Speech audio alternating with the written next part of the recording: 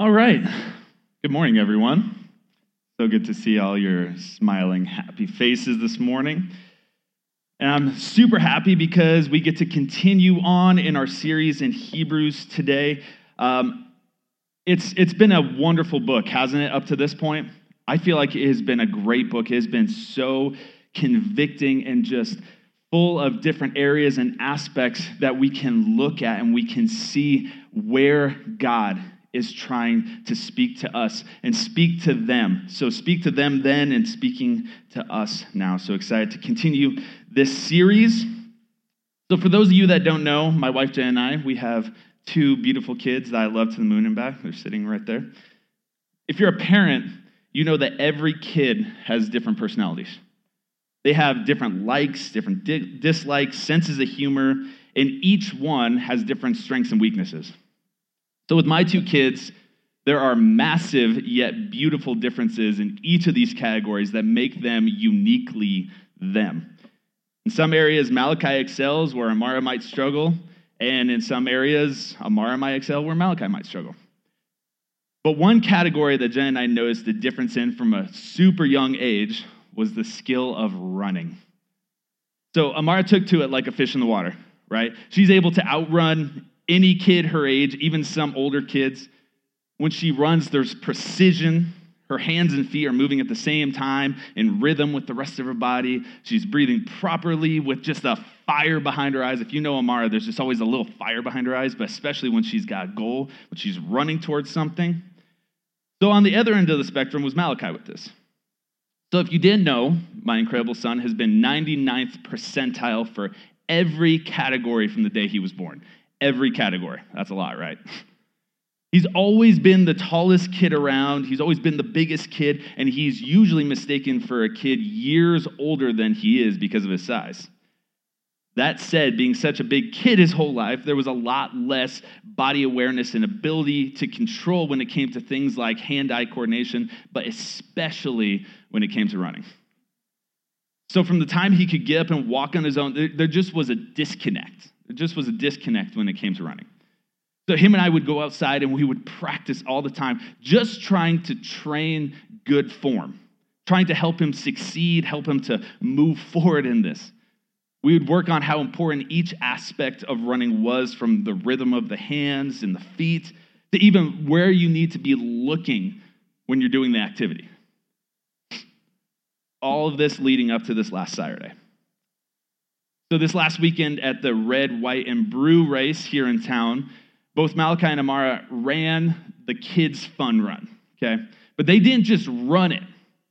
They went and they finished the full mile race. And it was because of hard work. It was because of figuring things out, like the proper shoes that he needed to help support him in this, remembering training, remembering technique. It was because of dedication and a desire to run well that Malachi ran. And he didn't just run, he ran extremely well. And I'm so beyond proud of both my kids for their perseverance to run that mile without stopping, that they took the challenge on, that they ran and they kept running, they ran hard and they ran well.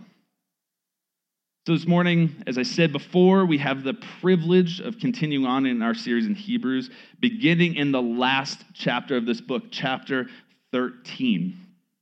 So up to this point in the book, we've seen a gamut of things the author was presenting to the people, to them then and to us now.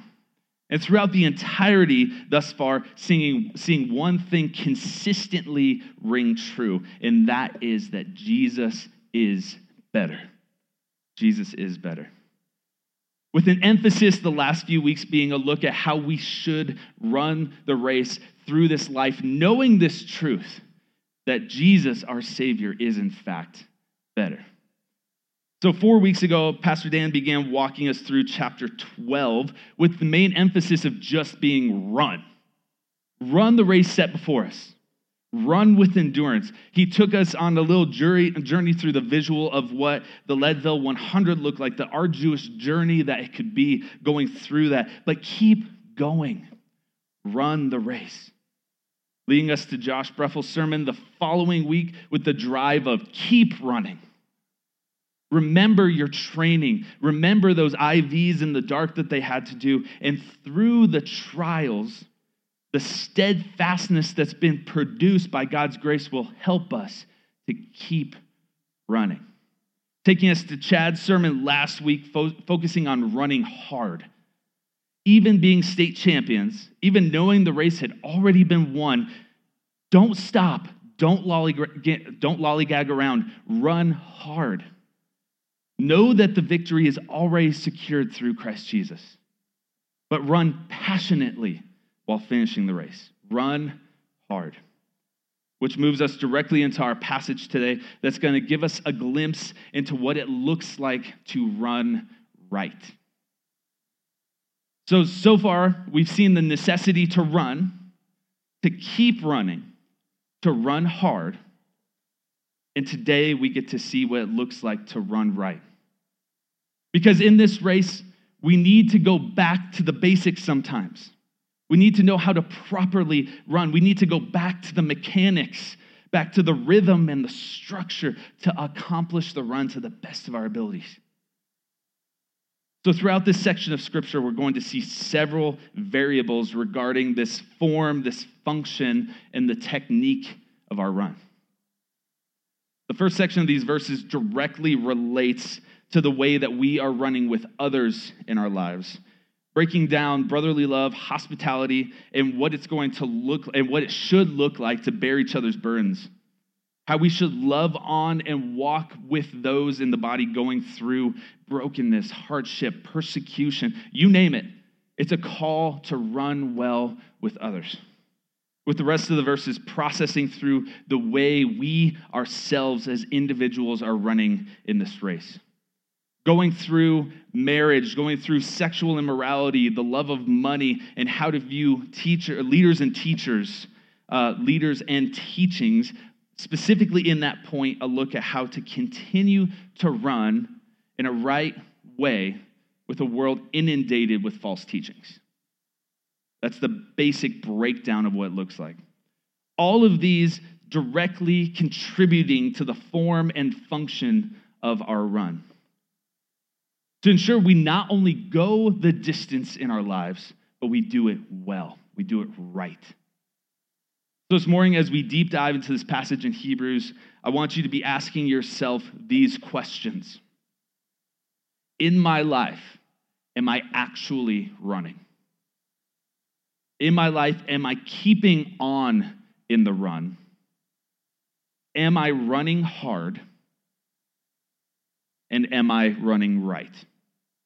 So actually running, keeping on in the run, running hard, and running right. Let's pray. Dear God, we just want to thank you so much for this time that we get to be together. Thank you for the opportunity we have just to worship you, to speak your name, to learn more about you. God, I pray that this morning as we dive into this passage, as we look at what it looks like in our lives to run right, God, that you would just convict us, you would help us to grow, you would sanctify us, and God, that we would not leave here without seeing you more clearly. And God, if there's anyone in this place that does not truly know you, I pray that you would open their eyes to see you clearly. We love you and praise you in Jesus' name. Amen. So in Scripture, it's pretty common in the New Testament epistles to make a transition towards the end of most of those books from the imperatives to the indicatives. There's a great example of this if you want to see it in Romans chapters 12 through 15, where Paul makes a pretty hard left turn from the so what of the now what in the book of Romans. So in this last chapter, the author transitions from the reasoning of the book to the actions necessary to accomplish all that was written in the book.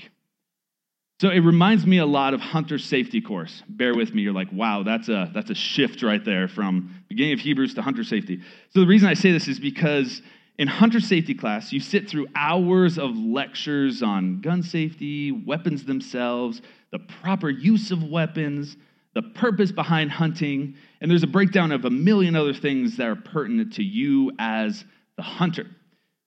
Now, once the class is finished, you get this special little orange license. It's great. So you're like, yes, I did it. And they don't just say, okay, have fun, see you later.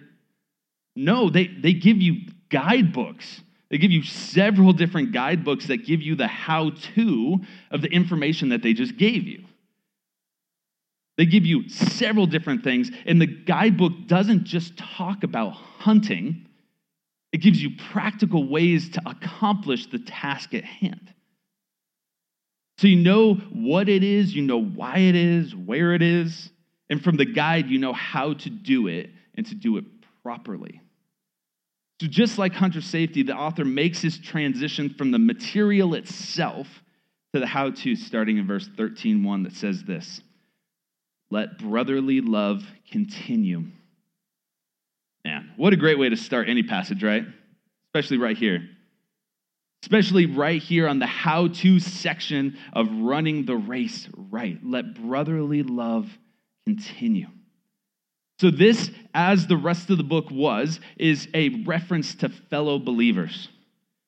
There's a deep unity and love that has to be maintained in order that the race be run properly.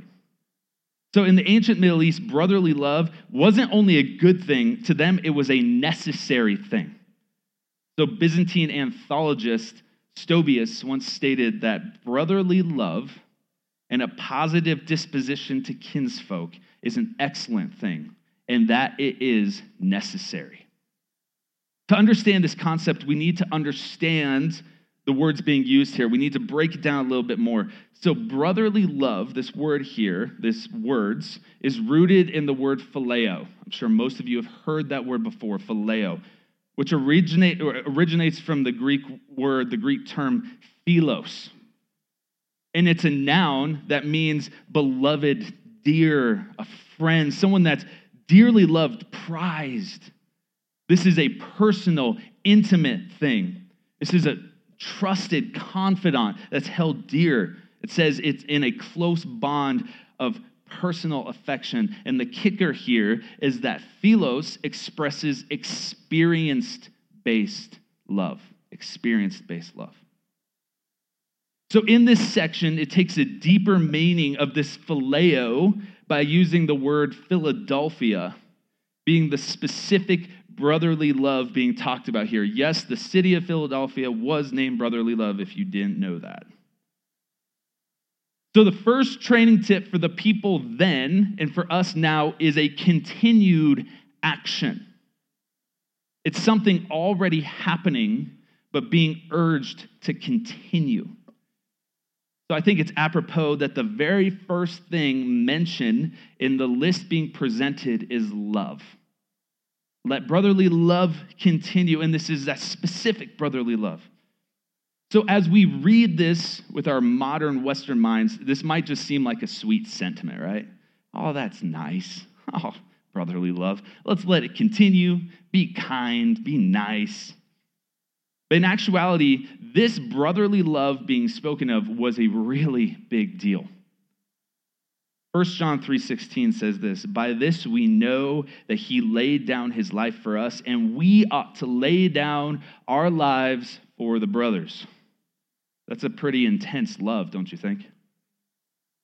So Scripture doesn't take this brotherly love lightly. It's a serious matter.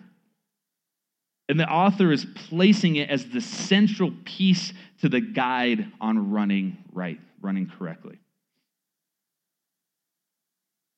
And there's an acknowledgement here. There's an acknowledgement that it may be painful, but it's necessary for continued movement, for proper movement.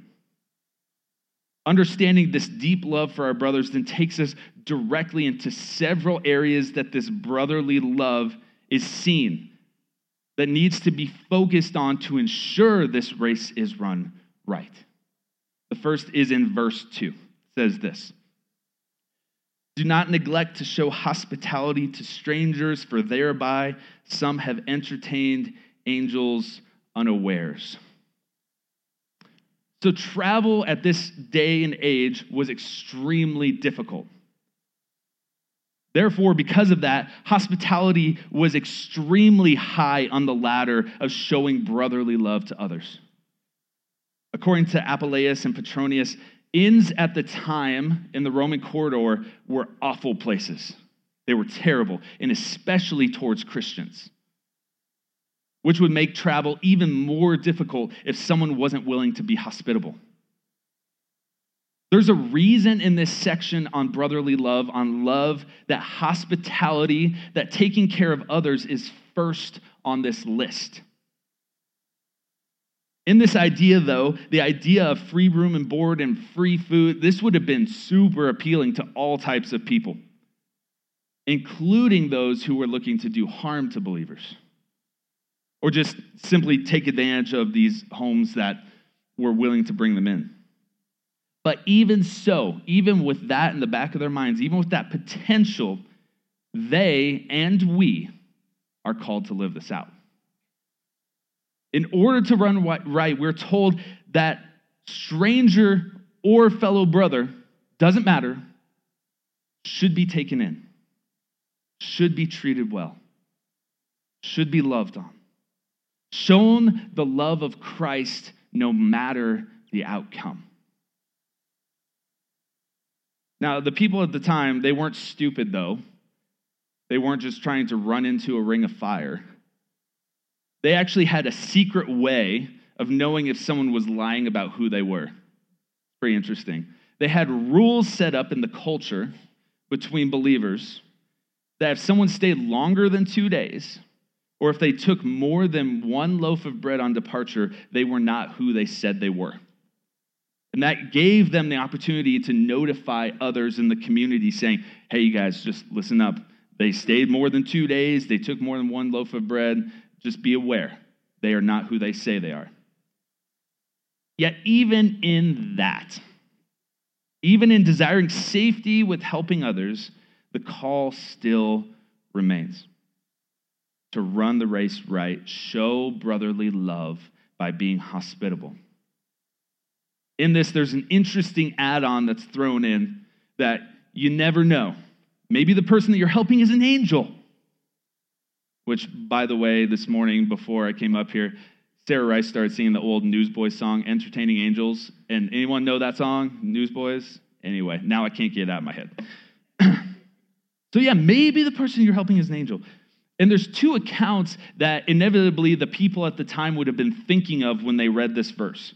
And that was when Abraham entertained the three men, one of them ending up being Yahweh, telling him Sarah was going to have a son. And the other was being in Sodom when Lot entertained the two men that ended up being angels.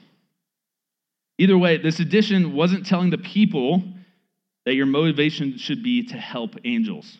That shouldn't have been their motivation. What this was saying to them, and to us now, is to keep the perspective of you never know who you're serving. Therefore, because of that, serve everyone to the best of your ability. It's a really convicting reminder to them and should be to us now, but this is definitely convicting to me. So I'll be honest, hospitality is not my strong suit. It's not really my jam.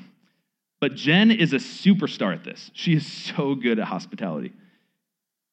My desire for comfort and my lack of trust in people, it tends to lean me to the lack of hospitality side of life. With my background in the military, I was also an operations manager for a security company. I immediately go to the negative when it comes to helping in situations like this, thinking there's always an ulterior motive, thinking that people are always out to take advantage. And from this passage, and understanding the culture then, I need to get over myself and love others in this respect just like Christ would. Now, nothing is going to remove the protective side of me, right? And I wouldn't ever put my family at risk, and I'm not telling you to put your families at risk, being smart about different scenarios, but in order to run the race right, I need to be hospitable even when it's uncomfortable, even when it might hurt. By God's grace and sanctification, I'm growing in this area, but I see now clearly the emphasis and the importance Scripture places here, and I pray that you do too with it. But hospitality is not the end game. That's not it. The author continues with the next difficult training tool, the next point in the manual for a right run in verse 3. It says this: remember those who are in prison as though in prison with them, and those who are mistreated, since you also are in the body. So we see all throughout Scripture that imprisonment of believers was commonplace, all throughout the Bible. And in order to run right, the author brings out this next piece to the massive concept of brotherly love. Remember those. Remember those in this context is an active suffering. Just like we talked about brotherly love is an active word, this remembering is actually active. It's not just thinking about or sending good vibes about those who are suffering their way. Those who are going through persecution, just, hey, I'm thinking about you. No, this is actually a bold call to be an active part of taking care of them.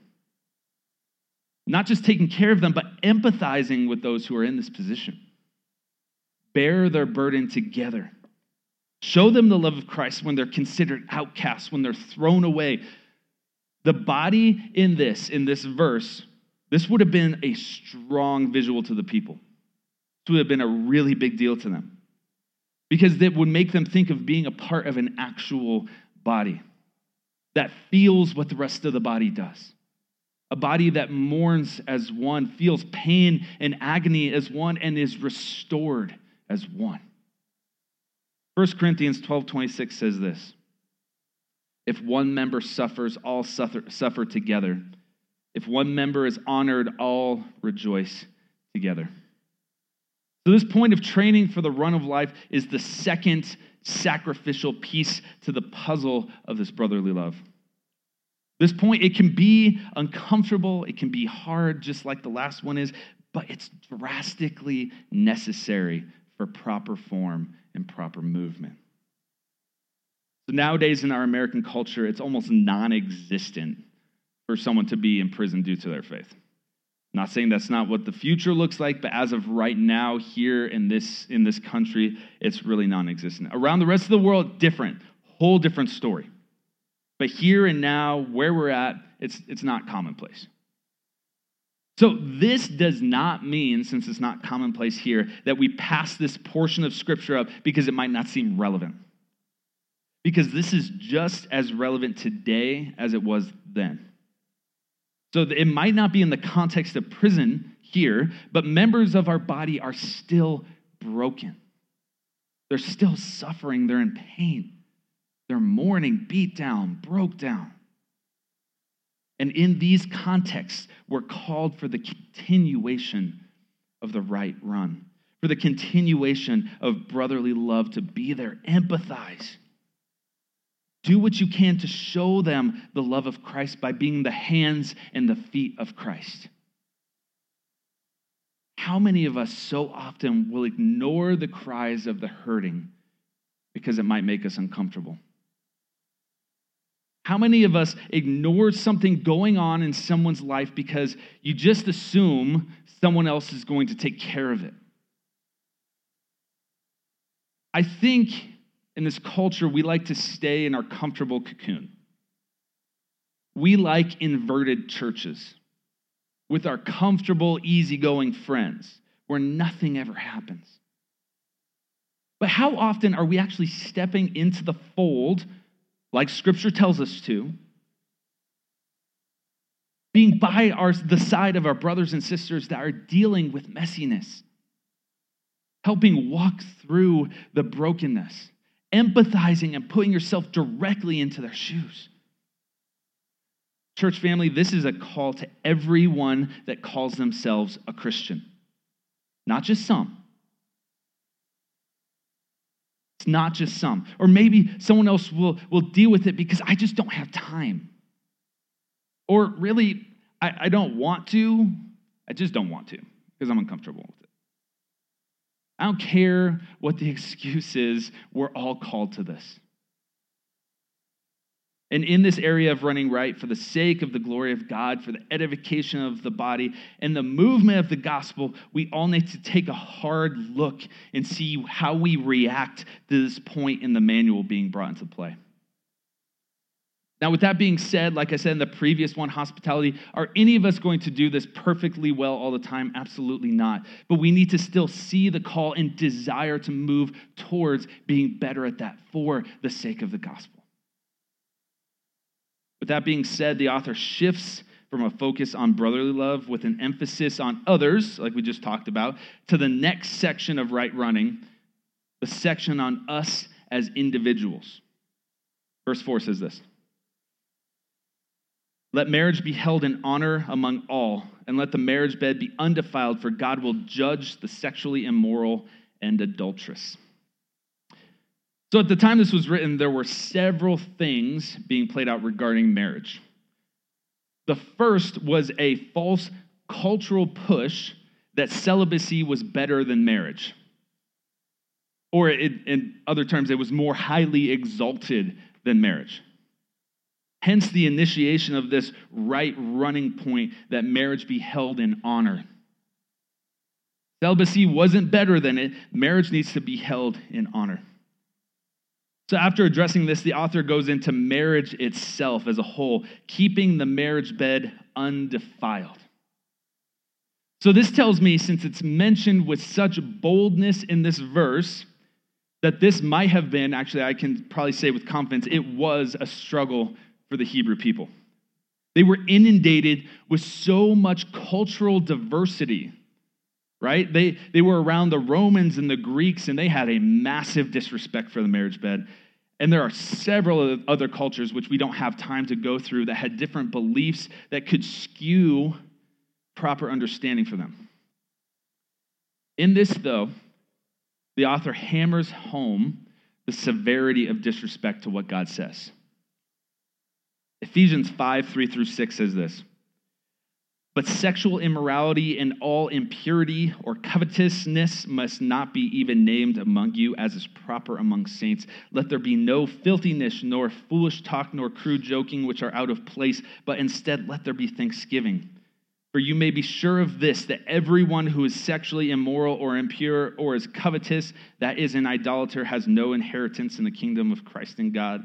Let no one deceive you with empty words, for because of these things, the wrath of God comes upon the sons of disobedience."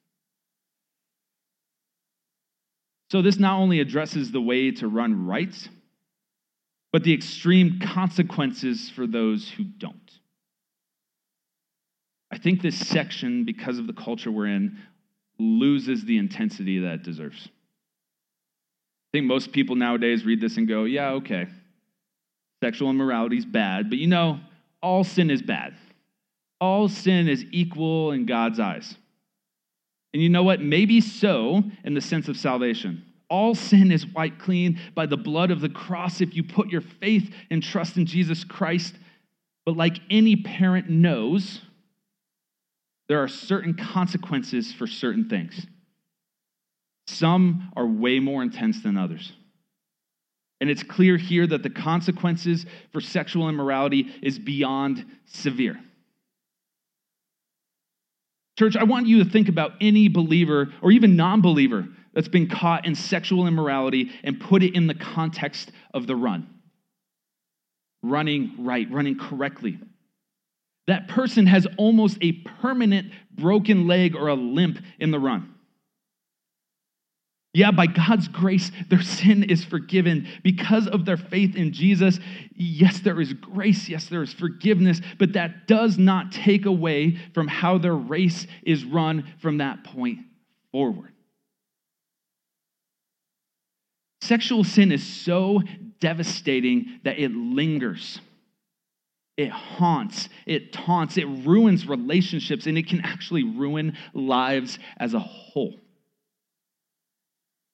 Few things in this life can boast such destruction. So yes, the race can and will continue, and it will continue to be a run if that person is a true believer, with repentance in their heart for what they've done, but it will never be ran in the same way it should have been. Guys, there's a reason Scripture is so aggressive about this point. There's a reason God says the things that he says. It's not because he is some angry kid in the sky with a magnifying glass trying to burn you up, making sure you have no fun. No, it's because he knows the consequences.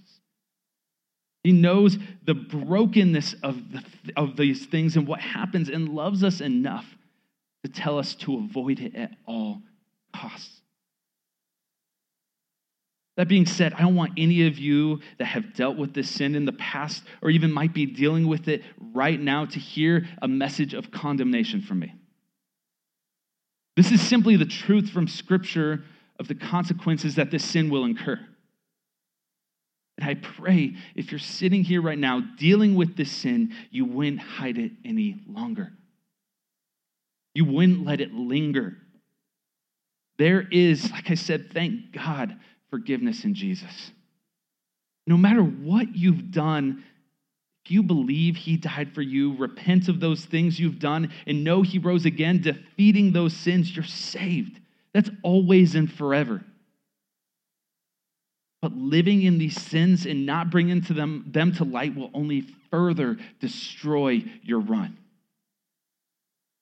Going from a run with a broken leg to a run with a broken arm until the run is simply, it's just a crawl and you're actually doing more damage than you are good. So I want you to think about this.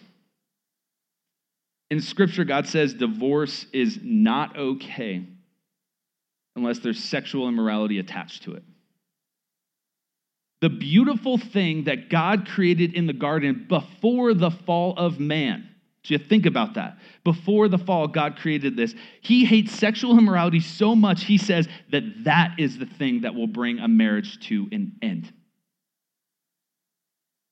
And again, if you're struggling with this today, don't let it linger. Talk to me, talk to another pastor, talk to a community group leader. Give it to God and let the healing begin in your life. Yeah, the run might be a limp because of the brokenness it might bring, but still run right. Even with a limp, for the sake of the gospel, God's glory and those around you, do it for God and his glory. This transitions quickly to the next point in the manual for the sake of right running, verse 5 and 6. Keep your life free from love of money and be content with what you have, for he has said, I will never leave you nor forsake you. So we can confidently say, the Lord is my helper, I will not fear. What can man do to me? The transition here from the defilement of the marriage bed to the love of money, it's actually seamless. So when you look at the wording in the Greek, we see the word covetousness, which at the time it could have been seen as both sexual immorality regarding marriage and also the love of money. So covetousness is the opposite of contentment, bringing out that the right run is free from this covetousness and filled with contentment. Within a lack of contentment brings thriving anxiety, wanting more. Yet not having it can send someone into a downward-facing spiral instead of an upward-facing, steadfast run. So just like training Malachi, if you simply stare at the ground, you can't see where you're going, right? Yeah. You get lost in the fear of falling versus keeping your head up, running straight. If there's a love of money, there's a lack of contentment, which means there's fear, which means you're looking at the wrong thing. The end of verse 5 here speaks directly to this and should be a sobering yet comforting reminder.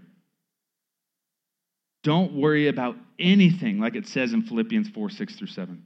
Don't be a lover of money because it brings a lack of contentment. Like I said, anxiety, fear leads to a full lack of trust in the one true provider. He will always provide. He will never leave you nor forsake you. In the right run, your eyes need to be fixed where they should be. With another smooth transition into 6, where we see this trust in the Lord is not one of lazy complacency, to sit and to not move, but saying in this life, as we run the race and desire to run right, we have to remember that the Lord is our helper. We have to remember this. He's the one we trust. What can man do to me? which is actually a direct quote from Psalm 118:6. So in the talk of love of money, we know how serious God is about this, knowing how drastically it can affect the run, that is specifically called out for leaders in the church to not fall into this, which says that in 1 Timothy 3:3, listing out the different things that elders need to have before they're an elder, with even more detail in 1 Timothy 6:6. So in the author's fashion of leading from one great right running point to the next, he transitions directly into leadership. Verse 7 and 8. Remember your leaders, those who spoke to you the word of God. Consider the outcome of their way of life and imitate their faith. Jesus Christ is the same yesterday and today and forever. So in this, if we're looking at our extra special running guide, we would see this next point as remembering your leaders, just with a couple subpoints underneath it. So go back to what we talked about before when we were talking about those that are in prison. It said remember. If you remember that, it wasn't a passive thing. It was an active word. A word that is molding and shaping form and technique by being active. I'm going to call it active stretching. Originally, I called it ballistic stretching, and the guys were like, what does that even mean? I was like, I don't know. Like, stretching really hard? I don't know. So with this one thought, there's an active point in remembering your leaders. These leaders who lead by speaking the word of God, and from this, remembering these that teach God's word. Imitate their lives. Imitate their faith. So remember, imitate lives and imitate faith. So these three active stretching points take us back to what Timothy had to say about leadership in chapter 3. He goes through the entire gamut of what an elder leader should look like. Not a drunkard, sober-minded, submissive, his children are submissive. He knows how to manage his household well. All of these different things it brings into play that we are called to imitate. So instead of just giving 1 or 2 points for this manual here, he's actually filling in half the book. Even though they will inevitably do it imperfectly, if your leaders are desiring to honor the Lord with their lives, imitate them. Imitate those leaders that came before us and your leaders that are running hard now. They're runners out in front of you. Follow their lead, follow their form. If you want an example of right running, remember them. Actively move and follow them and what they're doing. To me, this is a sobering thought. Being one of your pastors here at the church, this was an immense reminder to me that not only are people watching my life, they're actually called to imitate me. That's a little scary. Makes me even more so want to live my life running right. As my lack of running could teach so many to run wrong. And I know a huge factor in Malachi learning to run properly came from imitation. It's hard work, dedication, but he was able to imitate me. He wouldn't have fully been able to grasp the concept being thrown at him in my mind if he wasn't looking at me and watching what I was doing.